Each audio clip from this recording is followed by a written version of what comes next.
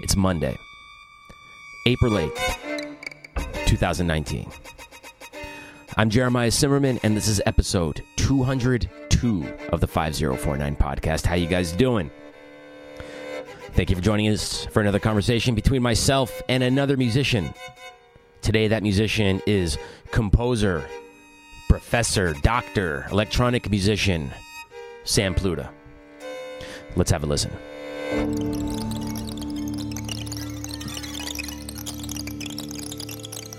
Sam Pluta is with us today, and it's a good one. Today on the show, Sam Pluta.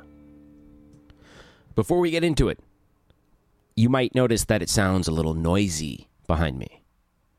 That's because I have all the windows in my apartment open. Getting some fresh air now that it finally feels like springtime, at least for today here in New York.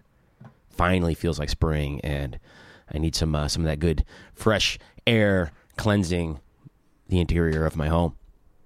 You might also notice that my voice sounds a little strange. It is a little fucked up right now, and I'm sorry if I sound like a Muppet. I'm going to read some names to you. Mary Halverson, Zena Parkins, Chris Corsano, Matt Mitchell, William Parker,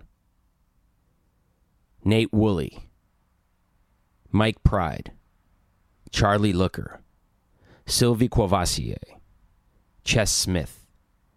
These are all really remarkable musicians, all of whom have been on episodes of the podcast in the past. And if you want to hear those episodes, please consider becoming a Patreon donor. Go to patreon.com/5049podcast.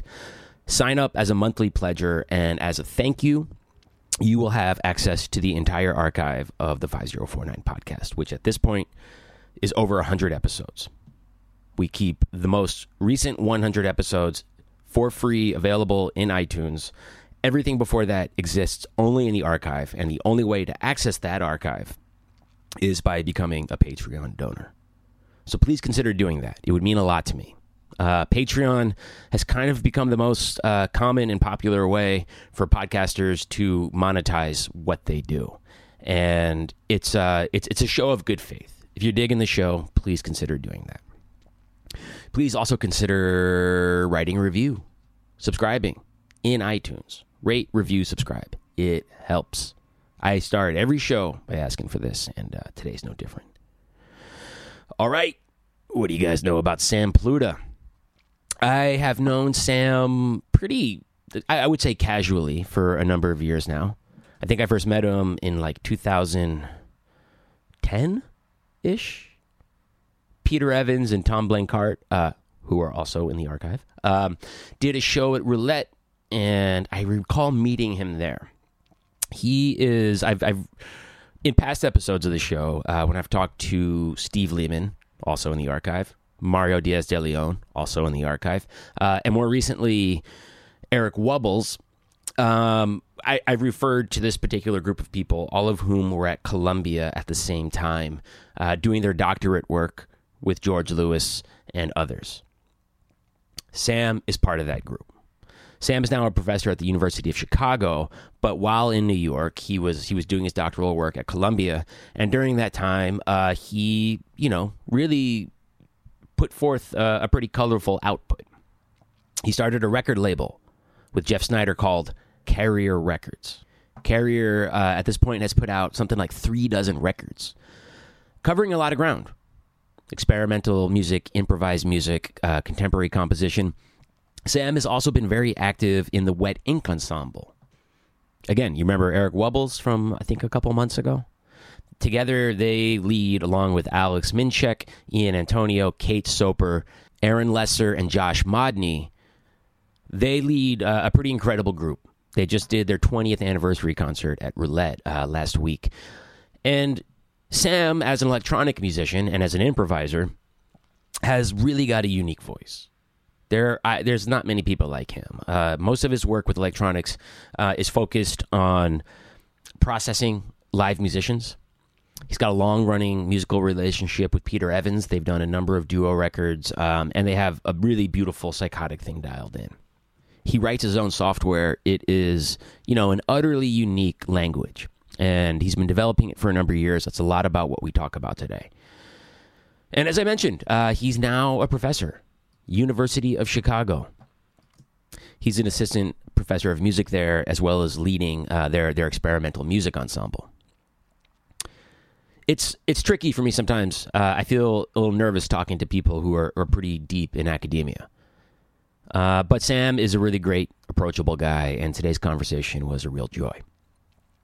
If you want to find out more about Sam Pluta, and I suggest that you do, go to sampluta.com. sampluta.com. And check out Carrier Records. I think I've actually engineered a couple albums for them. I think I did one for Nate Woolley and Peter Evans. Check them out, carrierrecords.com. Go to the 5049 website, become a Patreon donor, and that's it. Hope you guys are all doing well. Here's my conversation with Sam Pluta.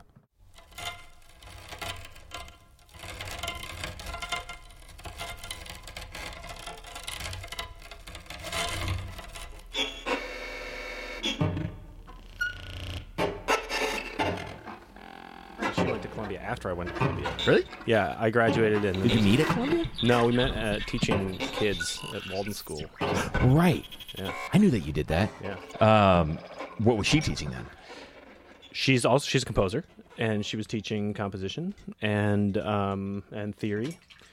And I was teaching composition and theory and computer music, and, Yeah. The sparks flew. Sparks flew. Nothing, what else turns you on other than like Computer music and theory and teaching kids theory and theory. composition? Well, it is one of those things. I remember this friend of mine is a chemical engineer, and like I just remember looking at him one day and being like, "Hey, dude, does it suck that like this thing that you love and care about so much you can't really talk about with any of your friends?" Right. And he was like, "Yeah, it does suck." Yeah. And music, I think, can be like that. Yeah, I mean, most of my friends are musicians, and I think that's Right. something beautiful about what we do is that there's not much separation really between our professional and our social lives, and those things are intertwined. And I mean, sure, like in a relationship with a wife, like sometimes like, what did you do today, honey? Right. I wrote some notes. What did you do? I programmed the computer to make sounds. That gets a little old, but I remember in previous relationships where like, wait, so why do you need to compose all day? What? I don't get it. You did that yesterday. What? Well, no, there's an element to that. I mean, like, I can't. Another side of it is like, if like my lady like invites like some friends of hers to like a show of mine, she's like, "Yeah, just be prepared. Like, you're probably not gonna like it." Yeah. I hate that I tend to give short shrift to non-musicians. Yep. When they ask me what kind of music I play or anything like that, like I'm trying to be better about not being a dick and not just assuming that like they wouldn't know what it is or care about it. I think actually a lot of times people don't know what it is, but then they hear it or they experience it, especially if they see it live. I mean, if they hear a record, they're like, what is this? But, right. It's often how I feel.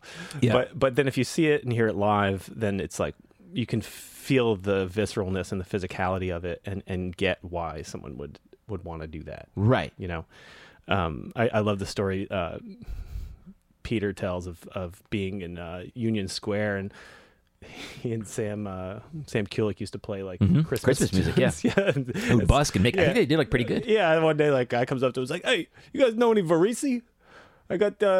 Sometimes I like to go home and smoke a joint and listen to some Varese." Wait, I never heard that story. Yeah, that's like, this guy is just like some guy, working guy, and he loves Varese. I guess you really never know. Yeah, you really never know. Yeah, and yeah, like I'm. It's actually for me, it's like something like borderline. Like I need to talk to a shrink about, because when people are like, like coworkers are saying, "So you play music? You play jazz?" And I'm like, "No." Yeah. Well, what that shit that you wouldn't fucking care about, like that, like that's the response, and it's not good. I think actually, what's, I always tell my students, like, you can't even, and I feel like I'm such an old man at this point. It's like you can't even imagine. And when I was in my master's program, 2002, right? How did you find out about Cecil Taylor? Like, it was like I was in UT Austin, like great place, great school, right? And like basically on Saturday, I would wake up and go to the library and just see what new records they had, and hope Yeah. that there was something. Hope that there was like a Cage record, hope that there was That was it. Yeah, and that was it. And now it's like everything that's ever been made is available at all times.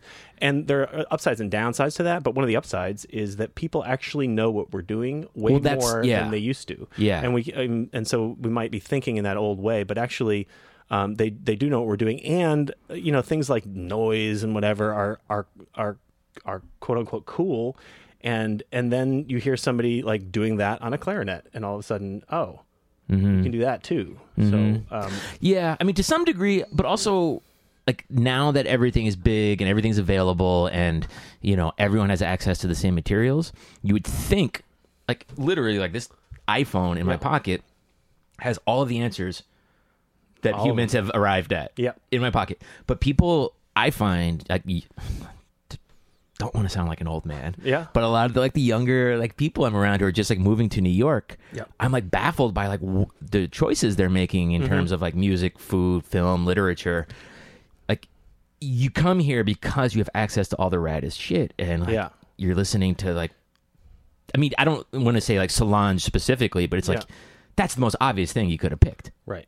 But there is the machine of capital that has been pushing everyone their whole lives. And even if they moved here to find out about the out of shit, they might not know where to look for it. Right. And it's still and here the decentralization of it has become is challenging. I mean, if you know where to look, then you can find it, right? But like I moved here in 2006, and every weekend we would open up, I don't even remember what, Village Voice. Time Out or something. Yeah, Time Out.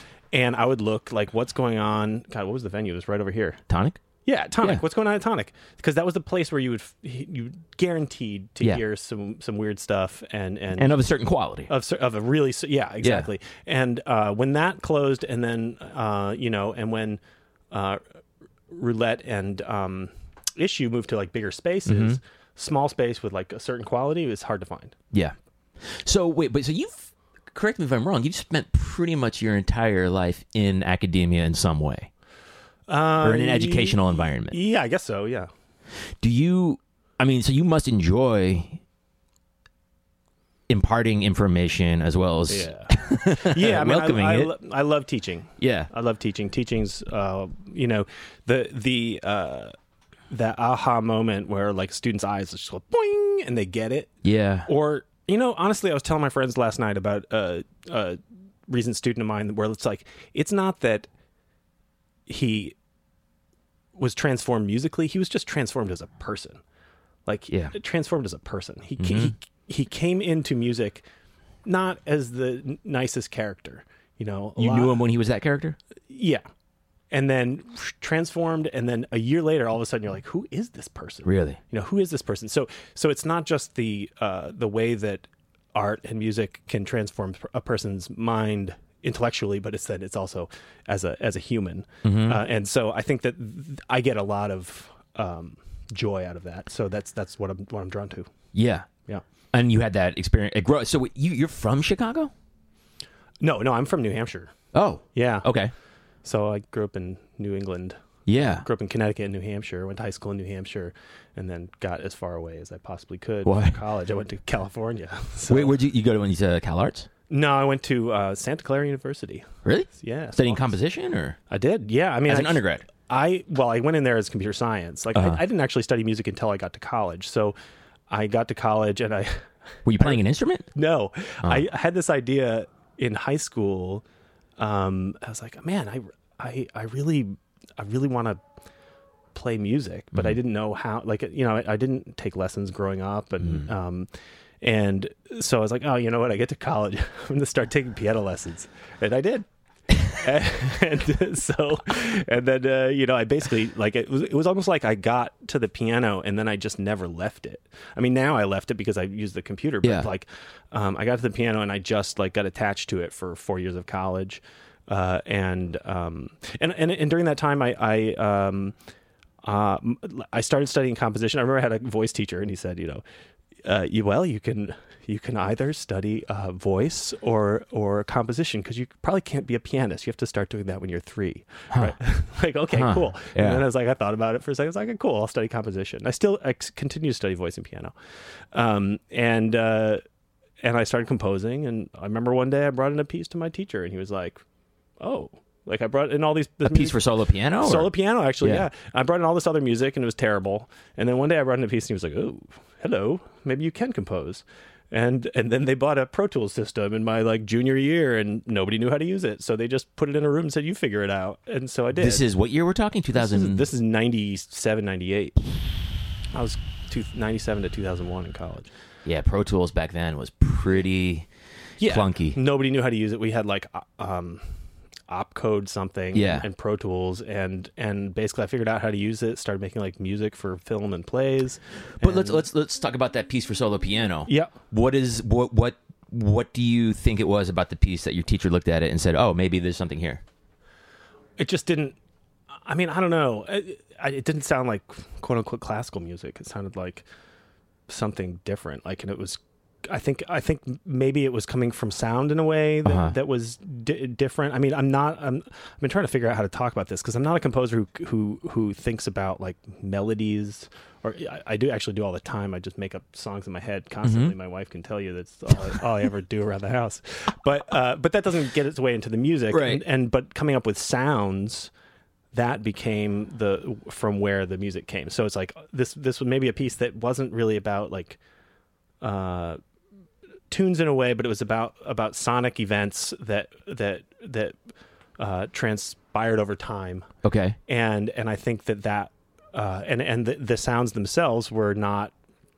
It was non-triadic. I mean, I didn't know what I was doing, but it was just sounded different than the other stuff I'd brought in. Yeah. And it was pushing an envelope that I guess I didn't know really anything about. And what was your point of reference as a listener, or as, an aspiring composer? What were you listening to? I mean, I have no idea. I remember in college, I remember I got an album of the Ligeti Piano Concerto. Oh. Right? One of the, right. I think the first recording with Aimard, and I think Intercontemporain recording. And I listened to it, and I remember I came into my teacher the next week, and I was like, this is bullshit. And he was like, "Oh, okay." And then like the next week I came back, and I was like, my tail between my legs. I'm just like, this is the most amazing greatest thing I've ever heard. And so it was like listening to like Penderecki orchestra. Uh-huh. I mean, also going back to what we're talking about with having music available, we had a music library in the music building that was open like 2 hours a day. Mm-hmm. And I would spend those 2 hours digging through the records and trying to find stuff that I found really interesting. And we probably had like 8 records that were, that weren't Mahler. Now I love Mahler. Yeah. I probably listen to Mahler more than anything else. Sure. But yeah. So I think listening. Yeah. It's funny.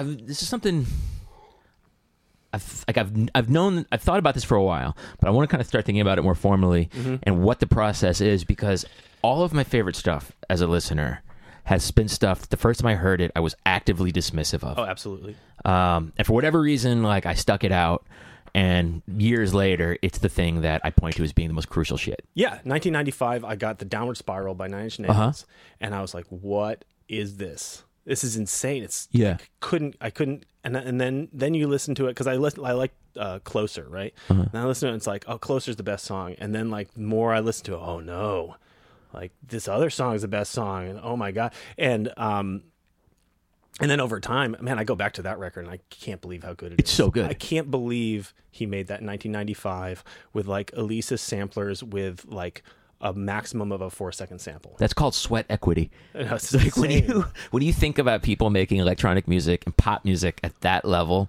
how's it sound so good? It sounds so good. It should sound like garbage. It's like 8-bit digital. Are you kidding me? Right. I mean, you think about how committed he must have been to his craft to have it come out sounding like that with the amount of work. Like, I don't think I did an audio engineering program in 2001. Yeah. And I remember learning how to use an Akai sampler. Yeah. I forget which one it was. but like loading the disc into the front of the machine, looking at the waveform, and literally like to create a loop of a beat took like 2 hours. I think this is something, first of all, people don't understand. Second of all, I think in like art music or whatever you want to call like the weird music that we make, maybe that's understood, but it's not understood in like hip hop. Like I'm sorry, but like Dr. Dre, what a nerd. Yeah. What a nerd. All those dudes. Anyone doing come that. Come on, that guy spent like 16 hours a day programming a Kai sampler. Right. I guess, it's on the Chronic, it's basically like 4 drum samples, but they all sound totally different because he spent all colored day them, EQing them. And Kanye West, dear Lord. Like how much of his life has he spent in a basement making? I don't know. Making Is it a lot? Music alone. I would say 90% of all time. I can't welcome him into my consciousness in any way. Okay, that's like fine. it's just I can't. I'm deeply allergic to everything that dude is about. That's fine. But the point is, that it's like I can't.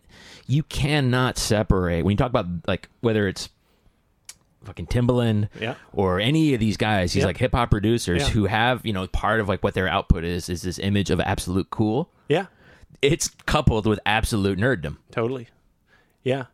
That goes without saying. Yeah. It's funny, like I bet you would 100% of the time find like instant kinship if you got into a conversation with like the RZA or any one of these dudes. Totally. Like I just don't have to like, I don't know, have any style associated with what I do, So wait, when you started studying composition, was that you looked at that as just like that was something that you were doing in addition to your school, or you said, "Oh no, I'll make that my living. I'll study composition and become a composer"? I was also a computer science major, right? And I actually didn't finish my computer science major. I have a minor in computer science, which I realized quickly didn't matter because after my junior year of college, I got a internship at a software company writing software, made very good money. And then after my senior year of college, really all I wanted to do, I had this plan. All I wanted to do was like work at Chili's as a waiter and make music. But Chili's specifically? No, it doesn't matter. Okay. Applebee's. Really, I think it specifically was Applebee's. Okay. And that's what I wanted to do. And I went after college. My parents bought me a flight to Europe so I could go on a little 2-month stint while going around checking stuff out. Solo, you went? Yeah, it's awesome. Had a great time. Like learned how to. That's like when I learned how to read, basically, and learned how to like be social with other people I didn't know. And came back, and the tech bubble had burst. So I came back to the Bay Area, where I went to college, Santa Clara, and the tech bubble had burst. So the Applebee's that was down the street from my college that had a hiring sign for 4 years of college no longer had a hiring sign because all these people had been laid off of their tech jobs and are now working at Applebee's. Right. So so like basically like my dreams were crushed. But really it looks pretty low. Yeah, really in the best possible way. Because I went and I worked for this software company, this military software company. We made a tactical battlefield display coded in C and Java. And that's where I learned how to code. Yeah. Is at this job. So I had a minor in computer science, but like I realized a couple things. First of all, that I did not want to work for a military software company. Sure. Second of all, that I'm a pretty good coder. Not a really good coder. I'm a pretty good coder. Okay. And if I ever needed to, I could always do that for a living. And I mean, up until even getting my job at UChicago, that was still like very much something I could. Is that something you've relied on over the years to fill in like income gaps? Certain tech things, yes. Yeah. Not necessarily like coding at a company, but it's also like what I do as an artist is code. So it's like I've always been doing it.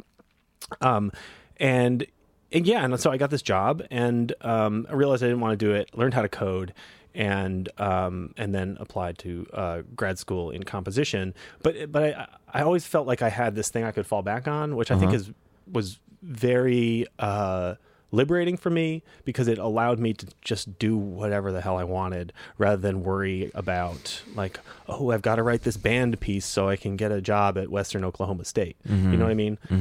And not that writing a band piece is a bad thing. I'd love to write a band piece. There's probably just no bands that want to play my music. You know what I mean? Right. So, right. Yeah. So where did you go to grad school? At Columbia? So then, yeah, I did eventually. I went to UT Austin for my master's degree, and that's where I learned how to do all my software stuff. So I worked with this guy Russell Pinkston. Why Austin?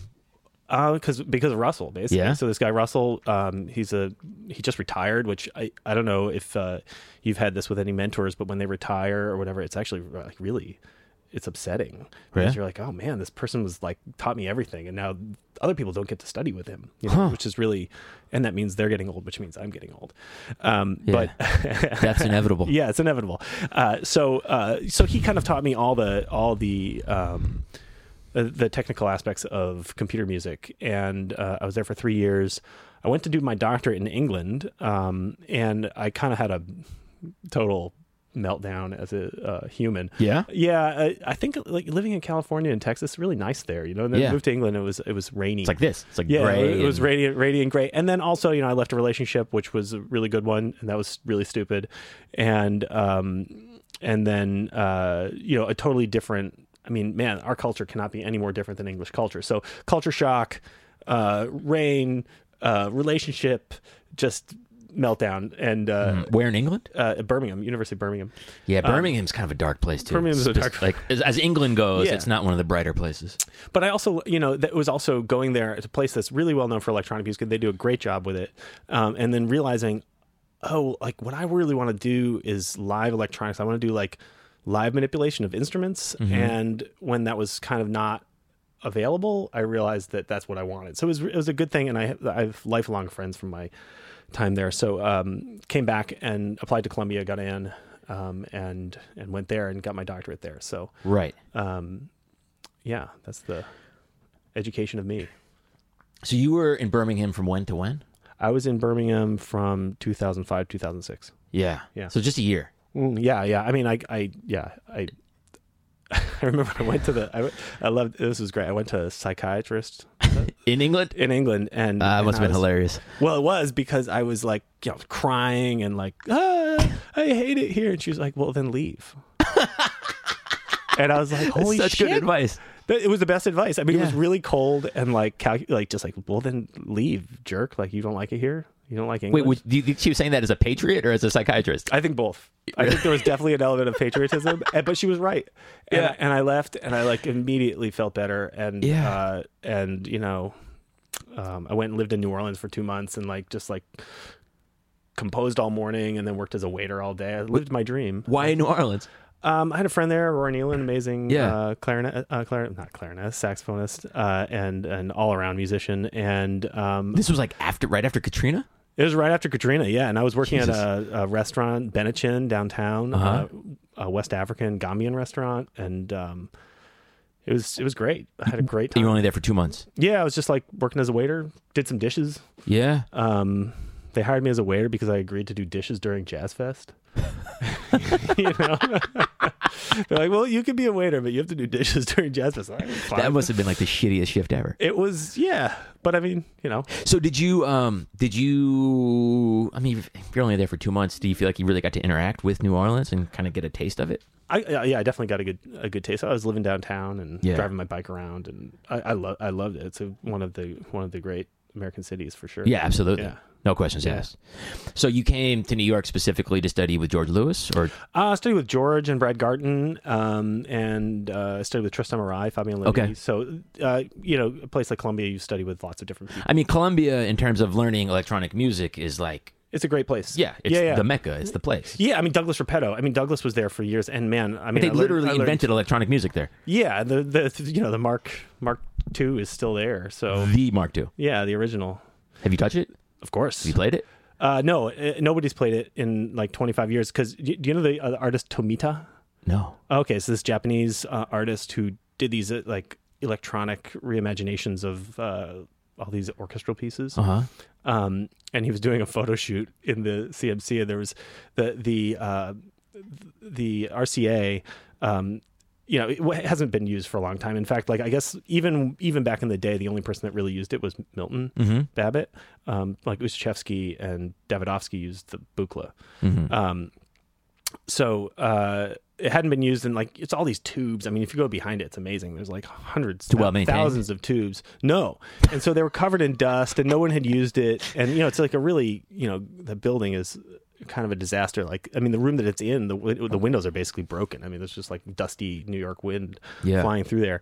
Anyway, there was a switch that said, do not turn on. And he turned it on, and it lit on fire. So, What? So it's probably not. So that was the last time they said no one's touching this fucking thing. Yeah, they unplugged it. Wow. Yeah. Is there anyone like who on this planet is equipped to like revitalize the machine?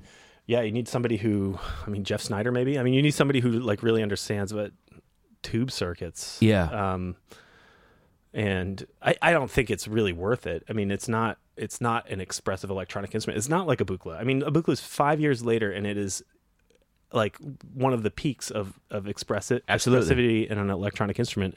And 5 years earlier, I mean, the RCA is like really clunky and it doesn't sound good. And we're going to get into it, but like I feel like you maybe better than anyone understand the importance of having an electronic piece of hardware, be able to connect with it physically. Yeah. In the same way that anybody, any violinist, any clarinetist, any guitarist connects with their instrument. Yeah, absolutely. It's like a physical, mental mind meld with this machine. Yeah. Which acoustic instruments, instrumentalists and instruments do. I mean, one of the things I've been thinking about lately is how these acoustic instruments, I mean, have all this information in them. They like have the knowledge of history, like, and they were developed over hundreds of years. Like, you know, the clarinet didn't come about. It wasn't just a clarinet. Right. Boop, didn't like pop up as a clarinet one day. There was like all this history. Continued evolution of for hundreds of years. Yeah. Right. What is the? It's still evolving. Yeah. Like but not as much. Not right? as much. I mean, the fundamentals are in place, but people are figuring out ligatures, mouthpieces, continually to make, you know, advances with the idea of being responsiveness and, you know, helping people execute better. I think one of the things I love about, I was thinking about the 20th century, and it's like, even if flute didn't change much in the 20th century, at least not to my knowledge. I mean, there's some like quarter tone flutes. Anne LaBerge plays a quarter tone flute, but then like the flute started giving back this information that it already had in it. Like all of a sudden, Robert Dick like puts out this book with like 1 million fingerings for all these multiphonics, and people start learning how to play them, and it's the same instrument, but it sounds totally different. Yeah. So I think there's this like dialogue back and forth between instruments and humans and their users. And I think that's something I got out of working with the Buchla. So in 2006, just to backtrack it for a second, Jeff Snyder and I made an album on the Buchla. Jeff plays violin? Jeff plays electronics. He plays analog synth. And on the Buchla 100-200 at Columbia, right? And just making that album and realizing this like physical interaction we're having with this machine that's totally comes out of like cybernetics. It's like this feedback system where you hear something and you plug and you move and you plug and you change a knob and you move, and having that interaction, I think for both of us, in fact, has influenced how we've thought about interaction with computers. And so I guess since that album and before that too, it's been this like feedback loop between me and the computer where I program it to do something, play with it for a while, have these like hardware interfaces that I'm manipulating the sound with, and then realize I can change it. And I think that's kind of the beauty of the electronic instrument, is this ability to not just interact with it, but then to change it. Yeah. And I mean, obviously you augment your clarinet, right? Like you have bells, but and it's caveman shit. But I mean, it's the same thing. You're augmenting it, you're changing it, but like here, I can go in, I can like, oh, that thing in the code didn't work, and I can change this thing in the code. I had this experience recently where my software I wrote, or the original version, like 2009, and I've rewritten the core of the software, so not the sounds it makes, but like how it interacts with the modules that make the sounds. I've rewritten that 4 times, so this is the 4th time I've rewritten it. Like it's like basically like, you know, taking off all the keys and then putting them in different places.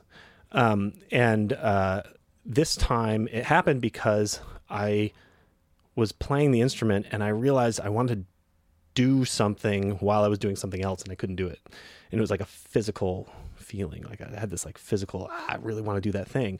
And it was not the first time it was a physical, but it was the first time I was like, oh my God, like I'm feeling something, like I'm feeling like I've gotten an arm removed or something, and I'm trying to like move my hand, and it feels like my hand is there, but I can't, there's no hand. Right. So, so this came about because I wanted to do something that I couldn't do, and I was feeling the ability to want to do it. And I realized that the machine was kind of talking to me, right? It's like telling me, "Hey, you know, I can do these things, but I really want to do this other thing, and you really want to do this other thing. So let's make the change." So I went in and recoded this whole thing to make that change, and so it's this.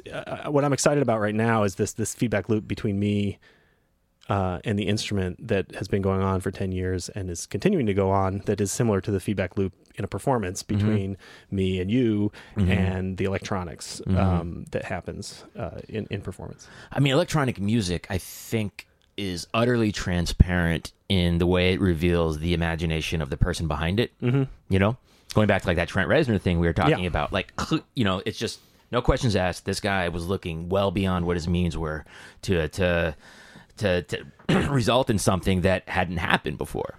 Yeah. And, or you'll listen to something like, you know, like a piece like, you know, all respect due, but you listen to like a piece like Voyager, you're like, oh, it sounds like it's from the 80s. Yeah. You know, conceptually, it's absolutely ahead of its time. It's amazing. But electronic music has a way that is so utter, like you can, a lot of electronic music, you can listen to it and know exactly when it's from, or like roughly when it's from. Yeah. You know, it dates itself in a way that is like, it's like on one hand, it's like alluring. Yeah. Another hand, it's like it's hilarious. Another hand, it's frustrating.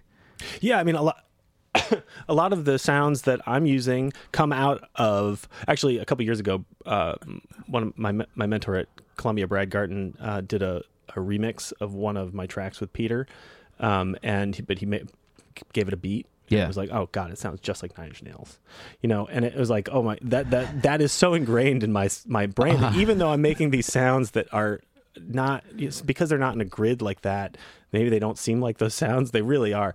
And then so listening to that my whole childhood, and then, or at least from 15, 16 on, and then the early 2000s, getting really into like you know, Aphex Twin, Square Pusher, these guys, and then trying to create a new sound world out of coming from that stuff. I think in a way will date most of the sounds that I make from like late 2000s. And I find that actually kind of exciting. It's cool. Yeah, I mean, it's and I mean, you know, we're all trying to change. I think that computer music specifically is at a point right now where there's not that much development in timbre, in the sounds themselves. The development is in interaction, so it's in levels of interaction, and then in AI, and so it's like ways of interacting with you know, neural nets and machine learning and stuff. So, but the development itself is not in sound. So we'll see if the timbres and sounds of things change too much if we look from 2010 to 2020. I imagine they actually might, and you know, but they also change based on you know, the aesthetic conceptual wins and losses of the past, which is like you go in to make a record and you start drawing upon like, well, I want, you know, if you're making like pop music, I want this kick drum to sound like it came off in an 808, you know, I want this, you know, I want like, you know, some fucking hand claps like from Sucker MCs by Run DMC or something, you know, you have like this sort of, it's like at one hand, it's a color palette to choose from. Yeah. On another hand, it's sort of like, it's like wine or anything. You think about like the different vintages. You think about, you know, what you liked about them, what you didn't like about them, where they were, you know, what failed. You know, how do you turn that failure into something cool? Yeah, totally. And I think like, you know, looking at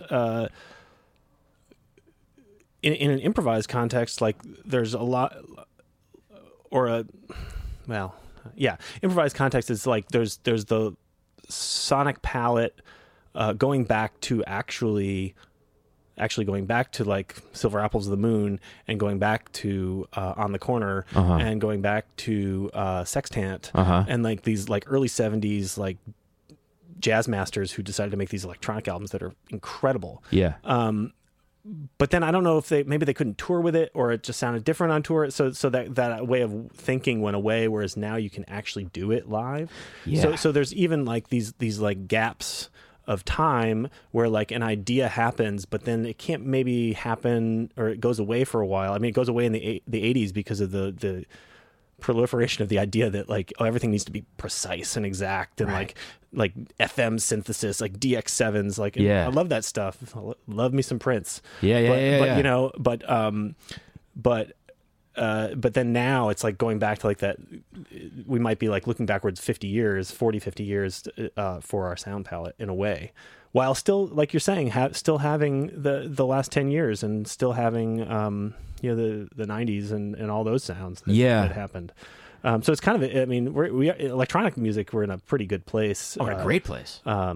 Historically, because there's so much, and then there's so much, and you can do it all, and that's the difference. Maybe you can do it all at the same time. Right. Yeah.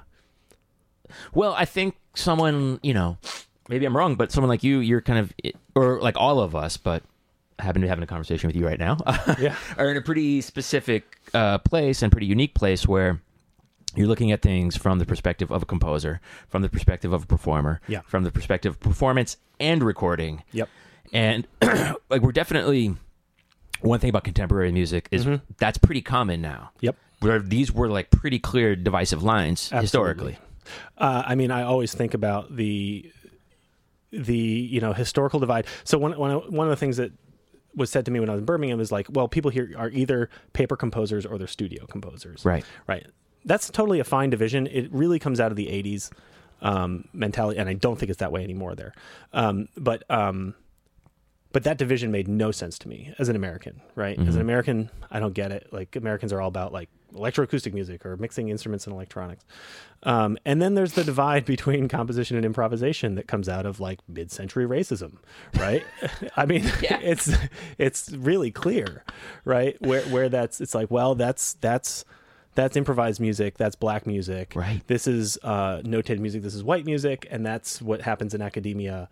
And like, let's make that divide, right? And then there's like pop studio production and recording techniques and art music. I mean, you listen like, you know, like John Cage recording from like 1983. It sounds terrible. It sounds terrible. And then, you know, if you listen to recent new music recordings, which you know, like that have been made possible because of like, you know, like Zadig and like pushing what new music recording can be. And all of a sudden, you know, you have this like convergence of all these things at once.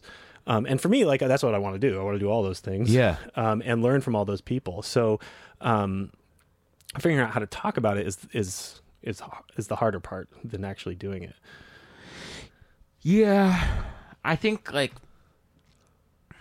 well, let's talk for a second, because so we have some mutual people in common. Yeah. But there was a strong period of time for you where your peers at Columbia, so you were studying with Tristan, you were studying with George, you were studying with Brad Garton, and Douglas Repetto, and then your peers were Mario Diaz de Leon, Eric Wubbles, Steve Lehman, who else?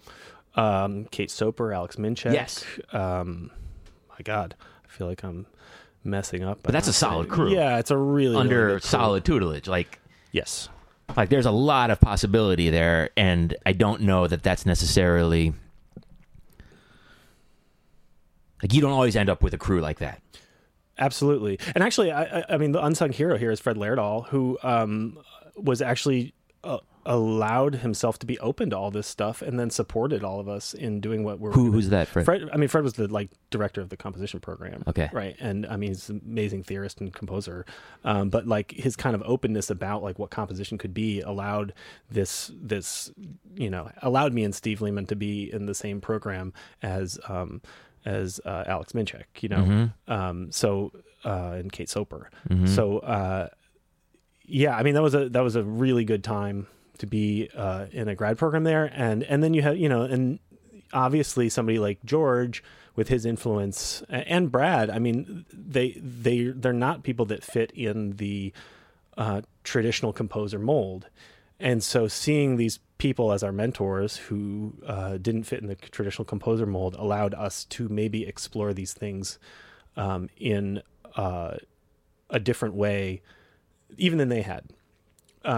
So for instance, and I mean, I think like in George's music, like he's amazing at composer, amazing improviser, he's done it all, right? But he doesn't really mix those things, right? But his students do. So me and Steve and Mario and Eric, like actually mix those things in a way that he didn't, but we saw he was doing all these things and we felt confident in being able to do them.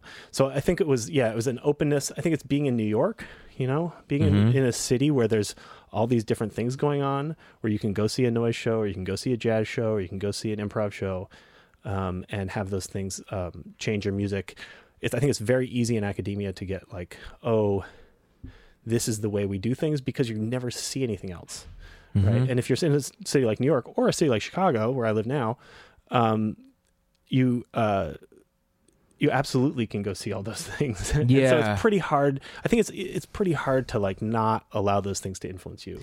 Yeah, I think it's quite common, and one has to actively resist this in academia, for things to solidify pretty quickly and pretty rigidly. By quickly, I mean, over a period of decades. Yeah. Where there's a threat of your ideas being challenged. I'm talking from the perspective of the university.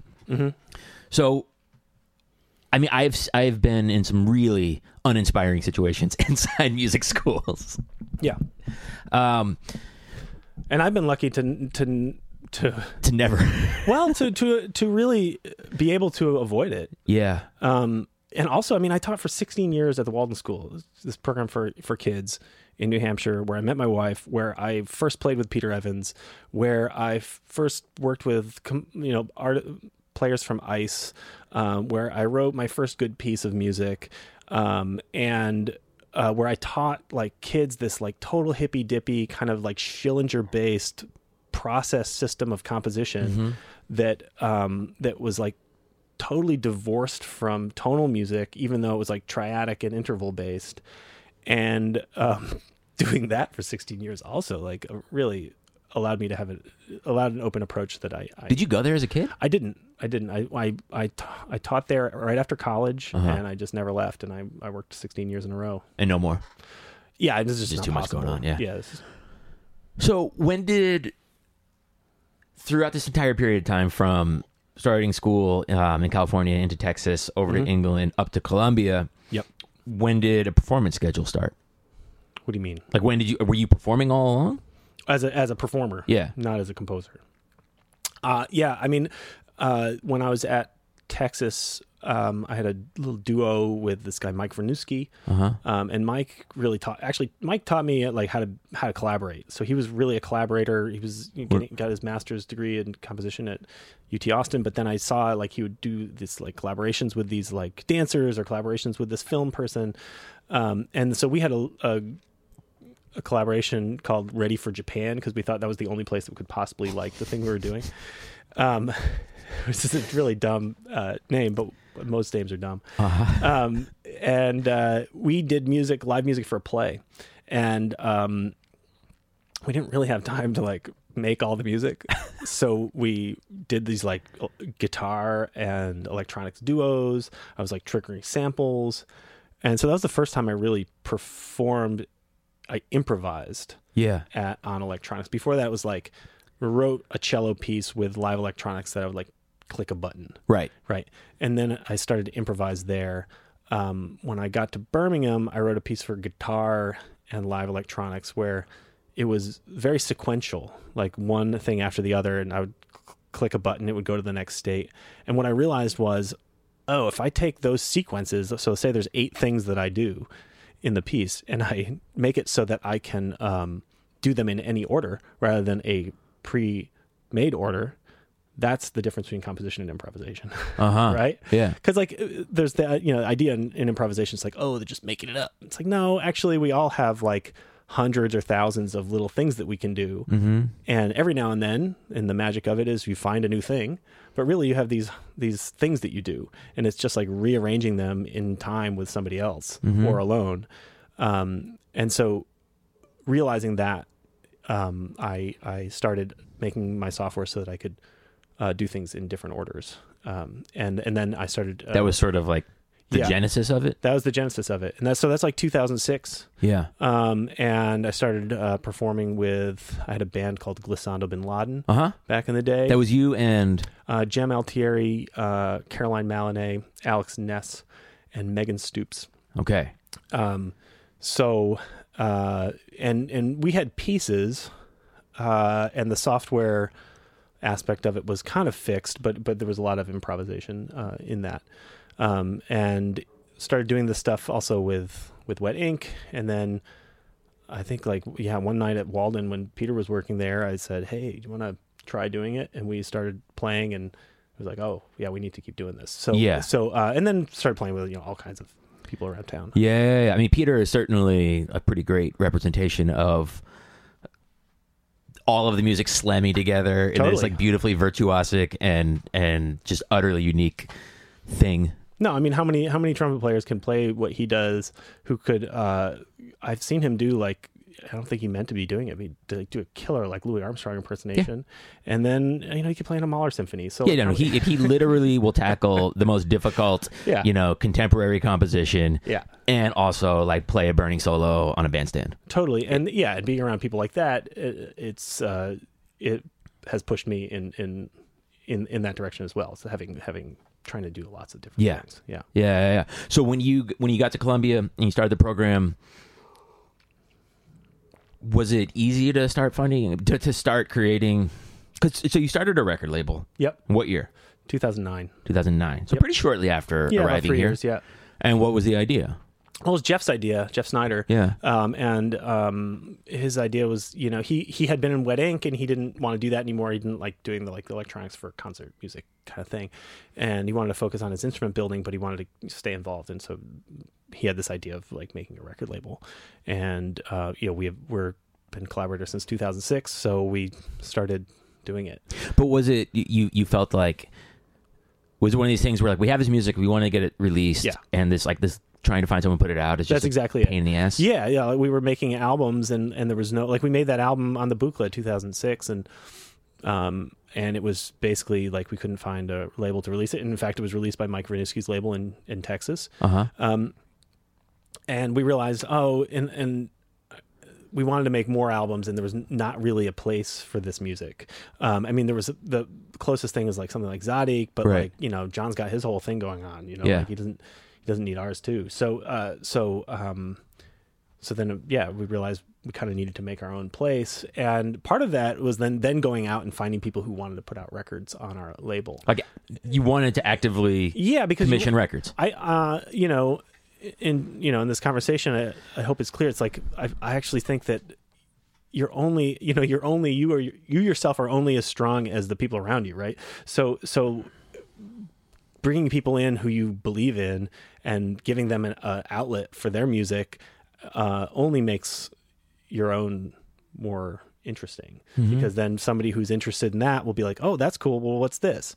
And you put these things next to each other and kind of build up. So we have over 30 something, it might be 40 albums now. That's amazing. Yeah. And so then there's this body of stuff that at this point, of course, just exists on a Bandcamp page, but it's a pretty impressive Bandcamp page. And there's all kinds of artists and there's concert. And that was one of the ideas, is putting concert music next to improvised music and being like, this is on the same label. This is equally important. And yeah. But more than just being a place that collects all this music and distributes it, like you've been personally involved in all the productions? Not all of them, but a lot of them. So, Yeah. Recording or mastering or album art. Yeah. I have no right to be making album art, but I do. I wish I could do that stuff. Well, how you do it is you just do it. Yeah, but I mean, like I looked at I was listening to this record when you walked in. It's like I want to be able to do stuff like this. Oh yeah, well that's pretty good. Yeah. And I mean the best ones, like my recent album with Peter, Angela Guyton made the she's an artist living in Portugal, and she made the art, and it's like the best looking one we've made because we actually paid somebody to make the art. To do it. Well, there is that thing like in the mind fuck of synthesizing all these different influences and then figuring out how to work with them yourself. Yeah. This is for me. I'm speaking for myself. Like the question of quality control is always creeping at me. Like, Sure. oh, like how much better could this be if like I got someone else to do it? Yeah, and I mean, I'm pretty happy with Yeah. a lot of my record covers, but mostly it's like I do this like geometric Right. thing, you know, it's personal and Yeah. it is what it is. Yeah. But yeah, I mean, like I said, we last two we've hired a professional. And they're much better. So was being in New York, like arriving in New York, starting to work with people like Peter, was that really like the beginning of you working extensively with free improvisation? Yeah. Totally. And I mean, even at that time, still free improvisation and composition were still split in my mind. I guess I was writing pieces where I had this idea that I think is still holds, that like software can be a score in a way. It's like, and a lot of things that I do, it's like there is a right and there's a wrong way to interact with the thing that I'm doing. And it's my job to also interact with the person who's interacting with it, to like, if they're doing the wrong thing, to find the right thing. But also the software points them in the direction of doing the right thing. So in a way, it's a score. It's like a, to use the Pauline Oliveros term, it's like software for people. Like it's like right. this like way of programming the person to do the thing you want to do. But then at that time it was still separate. And yeah, I started playing with Peter's band. I think it's 2009 we started playing. Jeez, it has been that long. It has been that long. And in Wet Ink, I started playing Wet Ink in 2008. So I just was totally blessed and lucky to land in these two kind of avenues of expression that are similar. We're like similar in a lot of ways, and in fact getting more similar, which is, as Peter's music's gotten more composed, then the Wet Ink music has gotten more improvised. Sure. And people like Josh Monty are putting out albums of improvised music, like next to these albums of highly composed music. It's at a good place. Yeah, it's at a really good place. So yeah, and then kind of folding into the scene and playing with lots of different people after that. Yeah. I mean, I've talked about this a lot on here, and it's, not a groundbreaking observation, but the amount of ensembles in and around New York, or just in and around new music, but a lot of them happen to be in New York, whether it's Ice, Wet Ink, Talea, Mivos, Either Or, Yarn Wire. There's just so many of them of like absolute like killers who can tackle anything, creating their own opportunities, and creating their own concerts. It's I don't think it's ever been like that. Yeah, I mean, I wonder, you look, maybe and maybe not. I mean, if you look historically at like the American composers, that like New York-based American composers since 1950, right? Like there's the New York School, right? And those guys worked with basically David Tudor, right? Right. That was their band. It was them, like Cage and Tudor were on tour for like 10, 15 years, whatever, just as like a duo.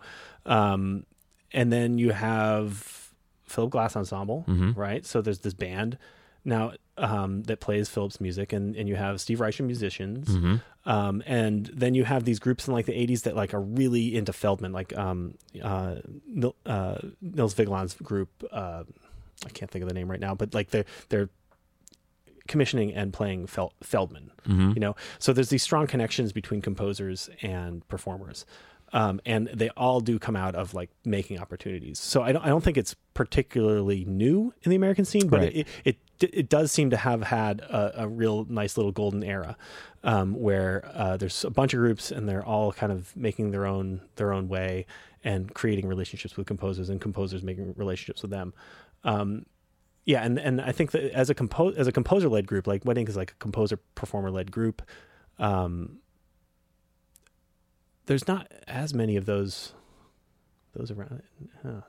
Of composer-led group. Yeah, so but that's more in the tradition of like the Philip Glass Ensemble than a Yarn Wire, which is really commissioning and making their own opportunities and doing their own thing. Right. But I think like what else were we going to do?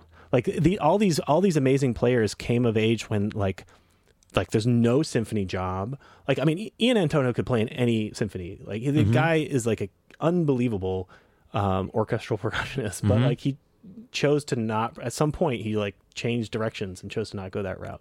So I think that's maybe where we're lucky, is that there's these people that maybe not lucky for them, because like those jobs pay better than being a freelance musician. But like, they actually should be in an orchestra somewhere like 50 years ago. Right. And now they're like, here, it's killing it. Yeah. I mean, but these ensembles, like, it's this weird,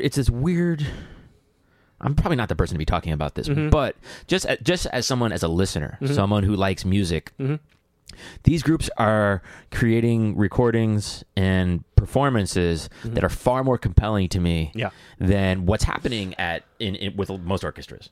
Yeah, well, they're also choosing their repertoire, and they're choosing who they want to play with, or they're playing their own music, and I think that's a big deal. Like, even in like European festivals, do a nice job of curating these things, and they're funded and whatever. But like, ask anyone who's been hired to play at them; they don't get to choose what they're playing. Right? It's like, yes, we will hire you because we want your New Yorkness, but actually, you're going to play this. So, these people are amazing musicians. They can kill everything, but they also have taste, and they want to play certain kinds of music. And I think that's part of it too, being able to curate your own playlist. Yeah. Yeah. Yeah. So when did you moved to Chicago? When? This is my end of my third year there. Because you're teaching at the University of Chicago. I teach at the University of Chicago. Yep. Electronic music? I teach composition and electronic music. Yeah. I run the studio, and I'm teaching composition in the composition program, in the graduate and undergraduate program. And this was sort of like the natural progression from based on the last several years of just being in education? Yeah. I mean, it is a natural progression coming out of a doctoral program. I guess that would be like the that's what you do. That's what you do. Yeah. I also love teaching. Yeah. I don't think these jobs are good for everyone, actually, in many ways. But I think if I love teaching, I like organizing things. I mean, a lot of the job is an admin, and you have to be okay with that. Yeah. You have to be. That's the job. That's the job. And I mean, I feel like I landed at the perfect place. It's a really fantastic institution that really cares about its employees. That's not true with all universities, and it takes care of them. And it's an R1 research university where, like, a lot of my job is to do my work and to do my research. So while the teaching is important, the research is also important. And you are empowered to shape the syllabus in the way that you see. Absolutely, 100%. I can. It's interesting. I mean, my composition colleagues are Augusta Reed Thomas and Anthony Chung. And Anthony teaches all of the classes on acoustic music for composition, and I teach all of the classes on electronic music. So basically, it's up to us. Yeah. There's no one else. So luckily, I've taught kids for a long time, and I know how to teach young people how to use technology making music. And so I feel like I've designed a pretty good curriculum there. Yeah. And, I mean, there's this kind of like, it's a very simple way of putting things, but, for musicians, for most creative people, there's the day job, that helps support, the artistic output. Yep. Does this kind of day job, like, how much does it, push forward the artistic output beyond, having money in your pocket? Yeah. I think it does. I mean, one of the aspects of my job is talking to really smart people. Yeah. Right. And whether they're interested in what I'm interested in or not, like, that's part of the gig, is like, you're like going through, and there's people like in totally different parts of the university that, in like cognitive sciences and stuff, that like they have interest in stuff. There's a guy in computer science who's like an amazing turntablist. Right. There's a guy in the Adova who does like all this like program like visual art programming stuff. So it's like finding these people around the university to converse with and talk to, and that's actually part of the job, which is super cool. Yeah. And then like pushing certain curricular ideas in classes, and then which kind of forces you to have to learn it. Yeah. So there's that aspect of it too, which is super exciting. And then, man, I mean, on a day-to-day basis, I have students coming in with ideas that totally, trip me out and put me in new directions. I have incredible grad students who are, writing string quartets or writing things with electronics, and I'm learning from them. And then I had these undergrads who mostly are into like hip hop and EDM, but like some of them are really good. And what the kids are up to, or what they're checking out. Both. Yeah. Right. Like a lot of times with I'm not a huge EDM person. It's just not my thing. Right. I'm much more into Eliane Radigue. Right. But they'll bring in some stuff, and a lot of time I'm like, okay, cool. Yeah. You want to know how the bass, why the kick is sounding that way. And like, man, I've learned so much about acoustics. So if you look at any EDM track, the kick is at 100 hertz and the bass line's at 50. Right. That is because that's like two different critical bands in our hearing range, and so you can hear both of them. But if you put the bass and the kick down in the 50 to 60 hertz range, you can't hear it. And like I've learned that because students brought in their thing. It's like, well, we got to figure out what's going on here, why this doesn't sound good, and then let's look at this track that does sound good. Hey, check it out. This is where these things are. So that kind of stuff is super fun. And then being able to be like, oh yeah, if you sidechain the kick to the bass, you'll be able to hear both of them. Things like that, right. Which I don't really do in my music, but I have recently been incorporating these ideas in mixing. So like. If there's like a hyper active piano and violin that are like in the similar register, what I can do is I can sidechain a multiband compressor on the piano, and as the violin is playing through certain parts of the register, I'm like taking those registers out of the piano as it's going, and it allows you to hear both of them. And so it's like stealing that like sidechain kicked idea and putting it into my mixing of piano and violin. So yeah. So in other words, like I find it to be really rewarding, and I'm learning all the time. It contributes to your own momentum. Absolutely. Yeah. Yeah, and I mean, a lot of times it's at the end we're on a quarter system, so it's like three really intense. I mean, it's really weird. It's a place like UChicago. It's like there's three of them. It's not really a quarters, right? Right. But they call it the quarter system. So there's three of them, and we finish in June 10th, and everyone else has been out for a month, and like I will be brain dead at that point. Yeah. So what do you do? Do you have like a summer planned of composing and performing? Yeah, can't wait. Yeah. Yeah. You gonna be able to? Are you gonna like isolate? I'm gonna isolate. Yeah. I mean, my wife is on artist residency for a month, and I'm in Chicago, and. I'm going to make some stuff, and I'm actually on leave next year. So, so basically I won't be teaching all year, but I'll be able to make my stuff. Yeah. And you designed it that way. That's the way our system works is you get a pre-tenure leave usually in your fourth year. Okay. Yeah. Okay. So right now you're looking at what that year is going to look like and structuring it? Yep. And what does it look like? I've got a piece that I'm ready for me, Josh, and Eric for Wet Ink. I have. I'm working in my software. I'm trying to incorporate certain kinds of machine listening, machine learning processes into like different modules, so that I can have these just different things that the computer will try to make certain material on its own during a performance. So like I'm playing a duo with Josh Modney. He's playing something. The computer's listening to him, coming up with something, and then I might feed that thing into my system, and so it's just like another way of interaction, which I think is really interesting. So working on that, and I've got some performance in Europe that I don't think is finalized yet. Okay. I'm looking forward to, and so all kinds of stuff. Yeah. Doing a little sound art thing, little installation on UChicago campus that I'm really looking forward to in the fall. So all kinds of little things. And then I think one of the things I really need to do is just like, formalize some theoretical stuff about what I've been doing with the software lately, because there's been some big changes that I've made in my instrument that I think are interesting. What do you mean formalize? Like just coming up with ways of talking about it that I can get those ideas across. I mean, last time I did this was my dissertation, and I think it's a really solid piece of thinking that, I mean, hundreds of people have emailed me and said, "Hey, thanks for that." That really. Where does it exist? It's on Columbia Commons. Yeah. You can just download it. It's free and it's just there. And it's just about like how you can design a modular system in software for live performance, right? Yeah. And so I think that's had a lot of impact on a lot of people making their own instruments. Mm-hmm. And that was in 2012. So there's a lot of changes. Yeah, there's a lot of changes, and it might be something that I do every, I don't know, 6 or 7 years.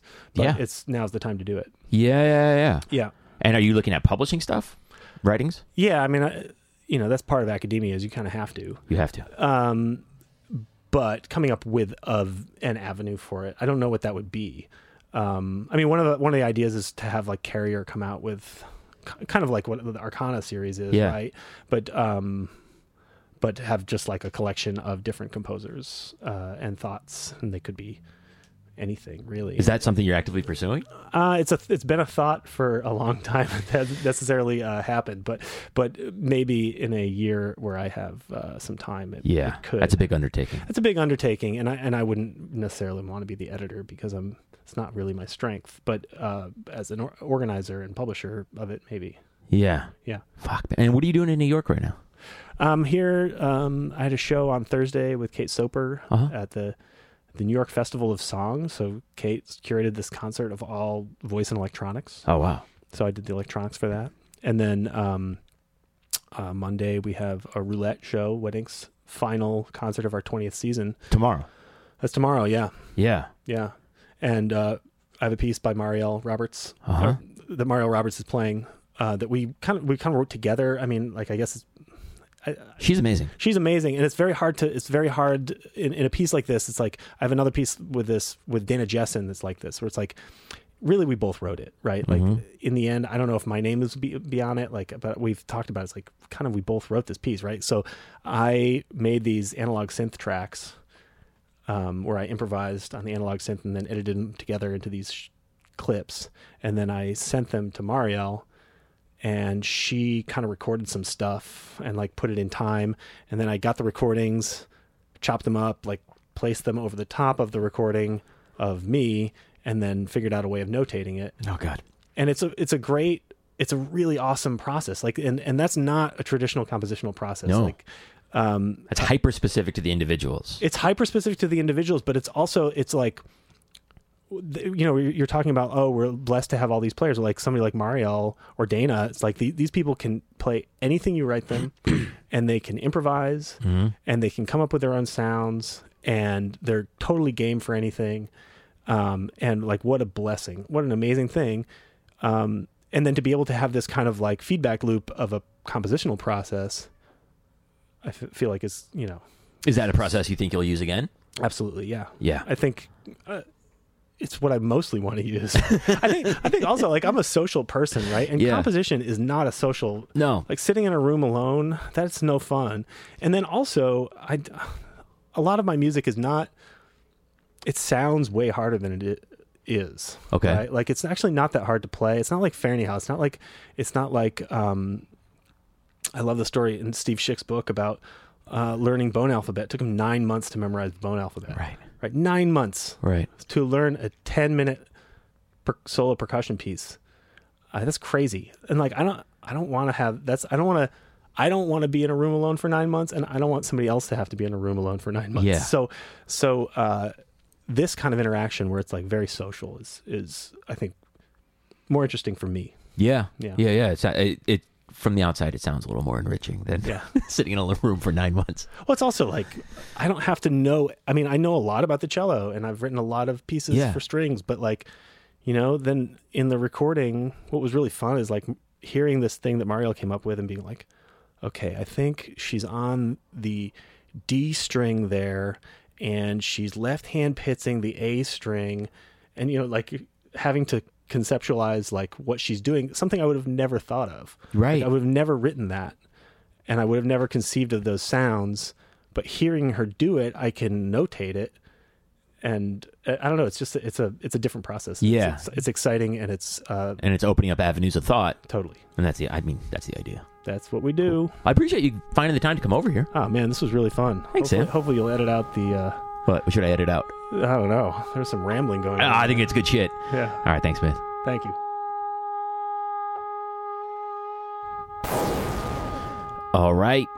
That was my conversation with Sam Pluta. In the background, you can hear an excerpt from his new record with Peter Evans. Just came out, and it's spectacular. Live record. Very, very unusual musical relationship those two have, and it's excellent.